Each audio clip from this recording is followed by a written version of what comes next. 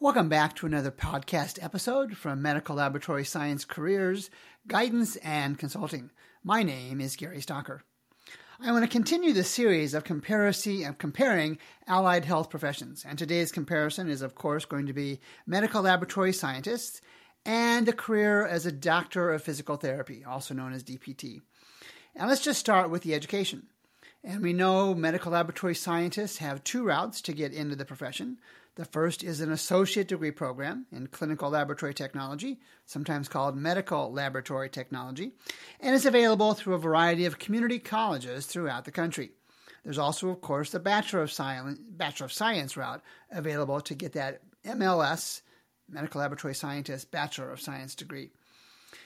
For physical therapy, it's almost exclusively a direct admit program to colleges that offer physical therapy programs, and it's a 6-year program.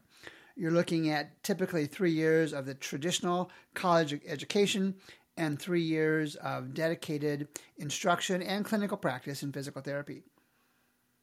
The hours are also a little bit different. You can plan on working in medical laboratories 24 hours a day. That's just the nature of the profession, the nature of the job.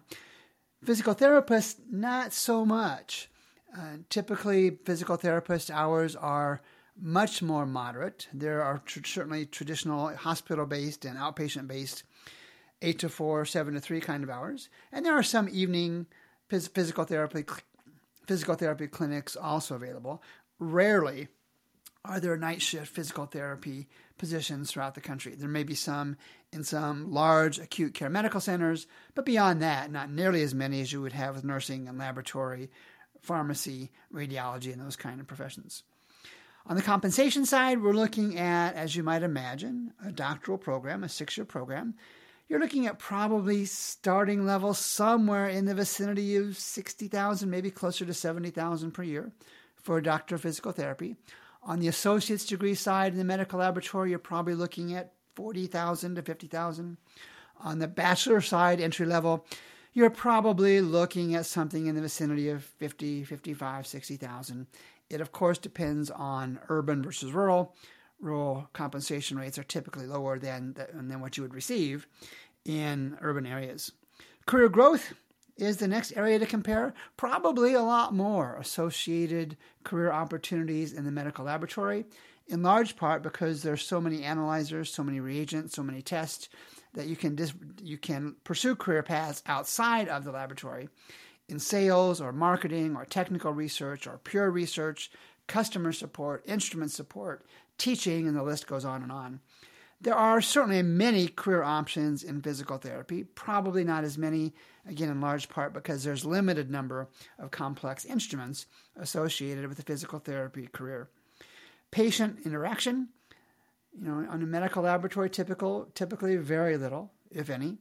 In physical therapy, it is constant. That's what you do. You touch human beings. Some like that, some don't. Another way to look at interaction is with physicians. And for the most part, it's a similar kind of interaction for both medical laboratory scientists and for physical therapists.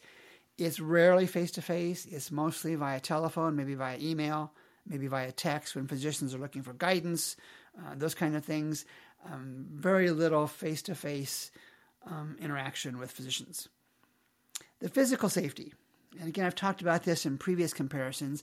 The physical safety of the typical medical laboratory professional is really associated with the biohazard risks, and those are so well contained with safety gear, gloves, masks, hoods, those kind of things. That the safety risk, your physical safety risk, is modest at worst case.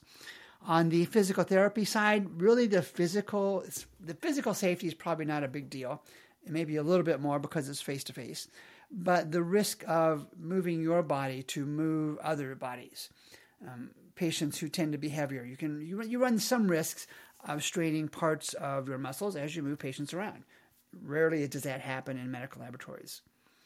The best part of working in a medical laboratory is you're dealing with lots of different patients.